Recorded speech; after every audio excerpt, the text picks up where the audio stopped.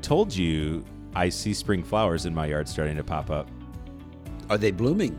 Oh, no. They're just tiny little green nuggets of spring. I remember at my last parish, I had some spring flowers, with the little bulbs planted right next to the church. And the church was a large church with sandstone, and the sun was shining on it. So it warmed up the flower bed right next to it. And I had those little white ones that are called snowdrops blooming on February 17th one year. Really? February 17th. That's very early. I know. I also learned this year from some great parishioners that your grass can get snow mold. Yes. That when you have heavy Snow. compacted snow on top of the grass. Because when it all melted, my grass did not look great. But with a little raking, I think it came back nicely, and I can't wait for it to green up. Okay, are you going to introduce who you are that's talking about your grass? Welcome to the This is Mr. Green. Welcome to the Scott's Turf Podcast. Hey, everybody. Michael here with Father Herb. Hello, Father Herb here with Michael. St. John the 23rd, 23 podcast, not a landscaping podcast. And what number podcast? We are on number 190. We've sat down 190 times to talk for 23 minutes. You and I have talked to each other for 190 times 23 minutes? Isn't that... I mean, we're 10 away from 200. I know. Our You think we'll make it? I mean, I hope so. Okay. God knows. Only God knows. God knows. All right, so here we are. Right before we started, I was pulling up the readings for this weekend, and I know we say this every year, but I really meant it with even more enthusiasm. Is it really the fourth Sunday of Lent already? Is it really? It is really. And the fourth Sunday of Lent is Laetare Sunday. Rejoice. I shall rejoice. Yes, you didn't say that in a rejoicing way. No, I was thinking a lot of people are asking because we did a little tease at Mass last week. And to be clear, let's just say it for what it is. It wasn't a tease for the sake of a tease. Here's the thing. We have not confirmed the times. Right. And the reason we have not confirmed... we should probably tell them what we're talking about. Okay, we're talking about... adding an additional Sunday morning Mass. We presently have a Mass at 9 o'clock, and we have a Mass at 11 o'clock. And actually, it was very apparent last weekend, even the 9 o'clock was starting to get much the more 11 full. has been big for several weeks, but the 9 o'clock, in both cases, you could call it SRO, standing room only, but we have chairs set up. You have to call it COVID SRO. Yeah, because space is limited. So we really can't pack too many more people in. No. What we're doing then is we're going to add a third Sunday morning Mass. We will keep the Saturday Mass at 5. We're going to have 3 Masses on Sunday. We did not announce the times, and that was the tease. I said, come back again next week and find out. And the reason for... A good cliffhanger. Yeah, that's right. The reason was because I had promised that this is being reviewed by the Pastoral Council, which is not going to meet till Thursday night. Sure. We're recording this on Tuesday. So I really am not publishing anything before. On the other hand, it's going to be fun on Sunday morning when I get to stand up and say, the drum roll, please. And then I'm going to announce the times. And the winners are... It's not a lottery. The truth is, nobody's going to be happy. Actually, that's not true. But... I'll be happy. I promise you I'll be happy. I can tell you, we're not going to have a Mass at 9, and we're not going to have a Mass at 11. Sure. And like I said, I wanted to be clear that we're not teasing for the sake of teasing. We're just trying to be as thorough as we can and get the word out early so that people can... It's going to start on Palm coming. Sunday, which is still, it'll only be 2 more weeks after this Sunday. Right. The other great thing that's happening this Sunday, are you aware of it? Be sure to change your clocks. Yes, we're losing an hour of sleep this weekend, called, but gaining that beautiful hour of daylight in the evening. Yes. However, I've been lamenting this week. I'm really enjoying the morning sun at 7, and now we're not going to have that till 8. I got the sun in the morning and the moon at night. Okay, so here, do you like morning light better or evening light better?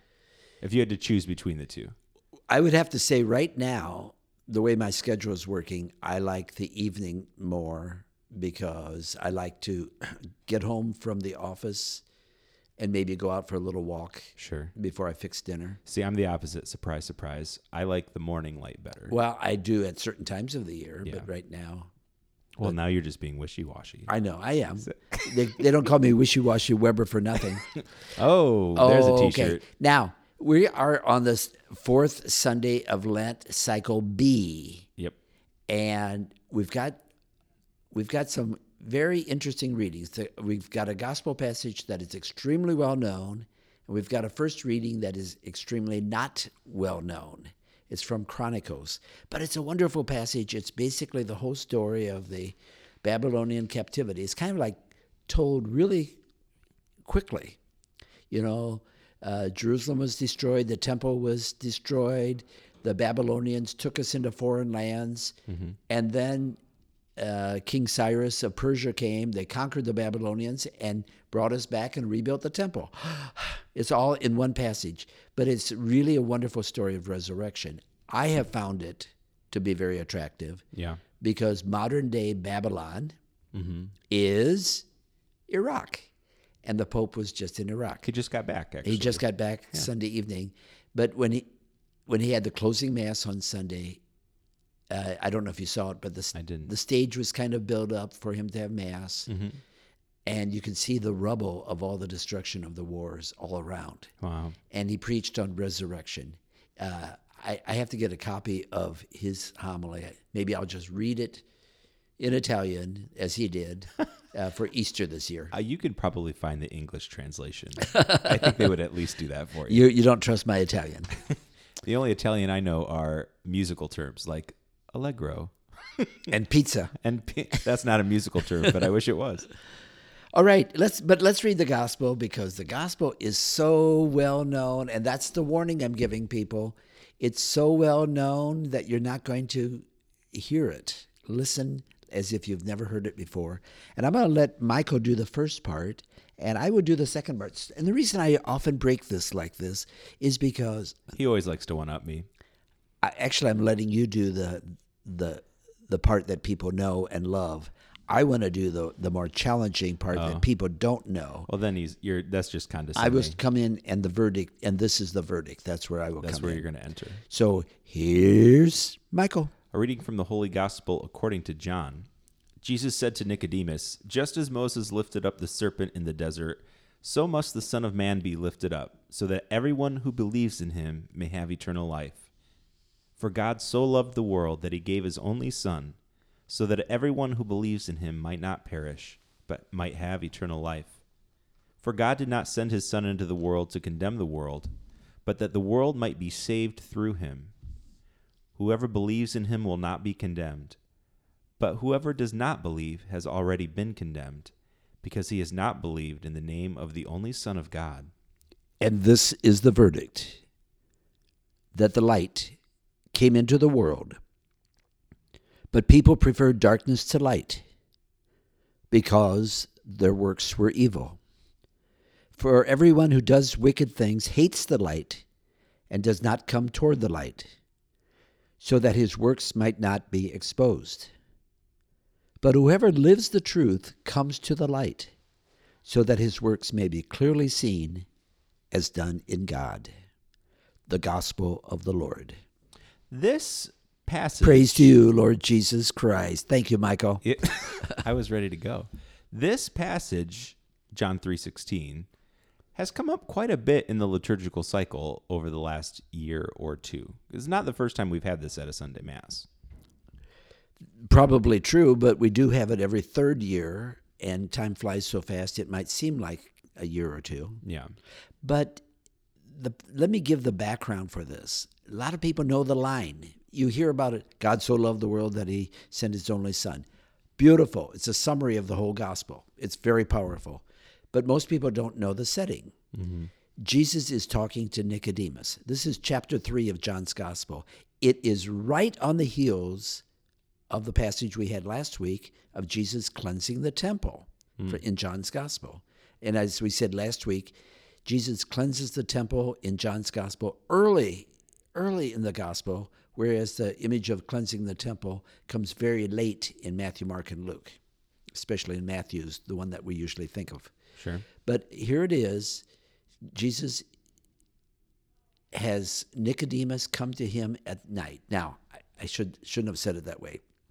Jesus did not orchestrate it. Nicodemus came to Jesus at night. And who is Nicodemus? Nicodemus was a leader of the people and a Pharisee. Now, that would almost put him in the group of people that oppose Jesus. And yet he was intrigued with Jesus, and he wanted to know more. Probably a little fearful, however, to show what he was feeling and thinking, so he came at night. And remember, nights were dark in those days. Coming at night really meant undercover. They needed to spring forward. Yeah, they needed daylight saving time. Yeah. But he came at night, and that's the conversation where Jesus basically says, Nicodemus, if you want to be saved, you have to be born again. And born again, what does that mean? Do I have to enter my mother's womb and come out as again? I'm a grown man. Sure. Born again is a phrase that Christians are regularly used to hearing or Right. Saying. But this was not something that they would have known in the time of Jesus. Sure. So he's introducing that concept. And then it's the reference to the Old Testament. You know, when the Israelites were out in the desert and they were bit by the serpents, Moses put up a serpent on a pole, and if they looked at it, they were saved. And so Jesus says to Nicodemus, just as Moses lifted up the serpent in the desert, so must the Son of Man be lifted up. It's really kind of an image of the crucifixion. Sure. So you will be saved by one like you. So Jesus, the Son of Man, will be lifted up. And then he goes in because that God sent his Son because he so loved the world. That's the phrase. He so loved the world. It was not like, well, I'll save you if you can prove that you're worthy to be saved. Yeah. None of that stuff. He so loved the world that he sent his Son. So that's the whole setting. It's done at night, and I can only keep emphasizing this whole conversation is at night. They might have had a few little lamps burning, but the conversation was basically done in the dark. Isn't that when some of our best conversations happen? Think about, if I think back over the course of my life, either in high school, college, young adult years, into family life, some of the best conversations happen in the dark. Maybe not literal pitch black. Well, night is often a time to be reflective. Sure. I was actually just reading today the chapter. In the night, in the dark? Well, the sun was coming up, so it started dark, and then it was getting light. But I was reading Father James Martin's chapter on the Examen in his new book, Learning to Pray, just talking about, at the end of the day is a good time to be reflective and to think back through your day and God's presence throughout the day. But back to, thinking about, conversations with friends. Just the other day, I had a great conversation with a friend late into the night. And, we're talking about things that matter in our lives, things that are important to us, not superficial stuff. And so I can almost see, these two men sitting there having this in-depth conversation. And Nicodemus was probably an older man. He was well respected, but he was a searcher. But that's when the last part of the passage, the part that I read, makes more sense. Because if they are in the darkness, and then Jesus said, this is the verdict, that the light came into the world. Now, again, this is John's Gospel, chapter 3. So it's a reference to chapter 1, the prologue. The Word became flesh. The light came into the world. Yeah. And the light became flesh. So, but people preferred darkness to light because their works were evil. So he's basically saying it's dark, Jesus is the light, and yet people prefer the darkness because they don't want to be seen in the light. So the light and darkness image is very powerful. And of course, we know that there's a lot more crime in darkness than in light. Yeah. I remember when I lived in Mansfield, I had a wedding rehearsal dinner that I went to.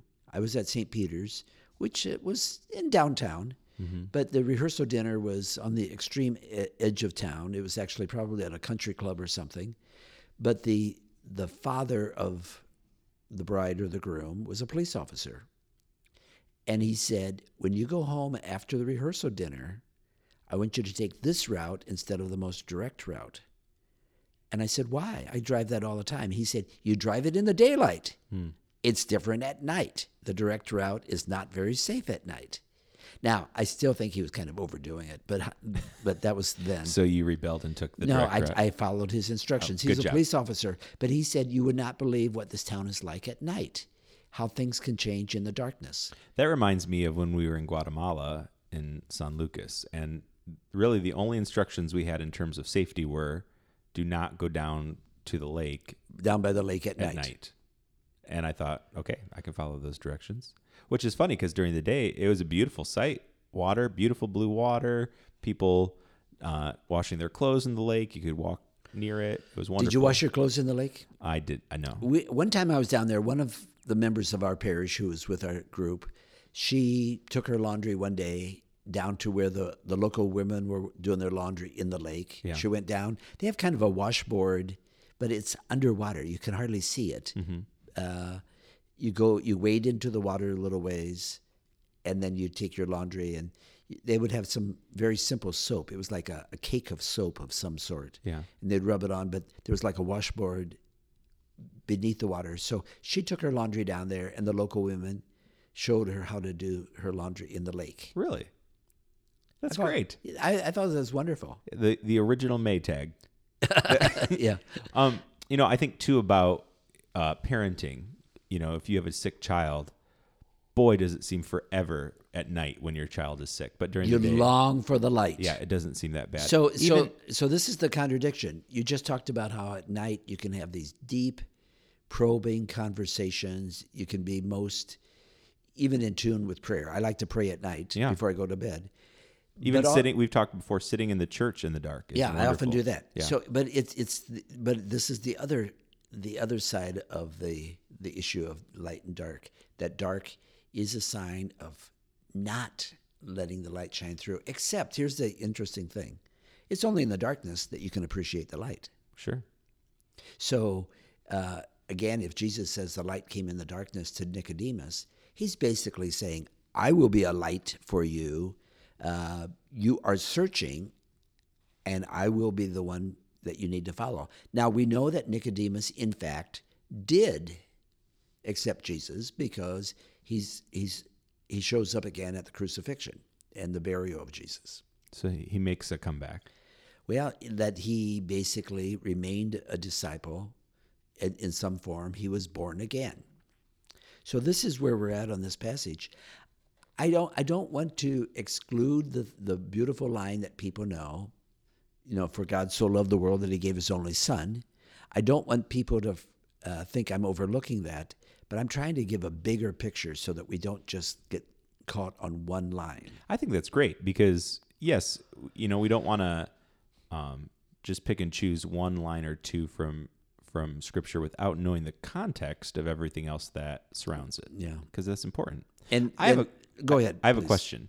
And it could just be the way that it's been printed here in the copy that I'm looking at. But right at the beginning, when we open that part that I read, Jesus saying, "Just as Moses lifted up the serpent in the desert," that sentence is in quotation marks. But then when we go into the next paragraph, the part that we know, "For God so loved the world that he gave his only son," that's no longer quoted. So I would have assumed there that that's John speaking, as the writer, not necessarily Yes. quoting Jesus. The answer is yes. Oh, that is okay. Yeah, you assumed correctly. Remember John's gospel, there are long passages which are sort of almost like meditative. They could be Jesus' own words or meditation of what Jesus was saying, maybe a summary statement almost. So maybe that's an interesting insight, especially when you're only hearing it at Mass and you're not following along in the printed text. You don't necessarily know where a quoted sentence ends and where an unquoted sentence Well, I begins. think what's going to happen is people are going to hear that very first line, just as Moses lifted up the serpent in the desert, so must the Son of Man be lifted up. And think, oh, okay, so this is about the whole image of redemption. Mm-hmm. And then it jumps to the passage they already know, that God so loved the world. Well, it's not an either or, it's both and. It is about redemption, and here's the thing to remember. God so loved the world that the redemption took place, redemption of sinners. Jesus is the light. He's the serpent lifted up. I don't like to say serpent because that sounds bad, but he is the one like us lifted up on the pole. He is the crucified one, and through him comes salvation. But that is the sign and the indication of God so loved the world. I don't think we grasp the depth of God's love. I think we all say, oh yeah, God loves us. I bet your little kids know God loves you. If I said to Audrey or Emery, does God love you? Oh yeah, God loves us. Because how do I know? Because Mom and Dad told us that. Sure. But how do we ever come to grasp the power of that love? It's so overwhelming, and plus it's individualized. God doesn't just love me because that's God's job. He's got to love all 6 billion people. God loves me as much as any of the 6 billion, and God loves you as much as any of the 6 billion. You don't get 1/6 billionth of God love. You get the total, each individual, which is mind-boggling. We can't comprehend that. Which saint is it that said, and I think you've quoted this before. It's Teresa of Avila. I don't even know what you're going to say, but it's Teresa. When I'm not sure, I always say it's Teresa of Avila. That, if there was nobody left on earth. Yeah, she actually did say that. That is a true quote from her. She said, if I came to realize that I'm the only person on earth, I know that God could not love me any more than God loves me now. Because she spent a good hour, I think that was the minimum, probably a couple of hours a day in prayer. She was a mystic. And I think a whole lot of it was, she would look at the crucifix. That was her meditation. She would hold a crucifix and she would look at it. Hey, I know where there's a pretty big crucifix that you can meditate on. Yes, but don't hold it in your hands. So maybe that's a good challenge for us this week in prayer, to sit and meditate on God's presence, the ways that you've seen God's love at work in your life. That could be a nice Lenten reflection. And you can do it at night or early in the morning. But do it in the dark. Amen. All right, guys. Take care. We'll see you this Sunday, 4th Sunday of Lent.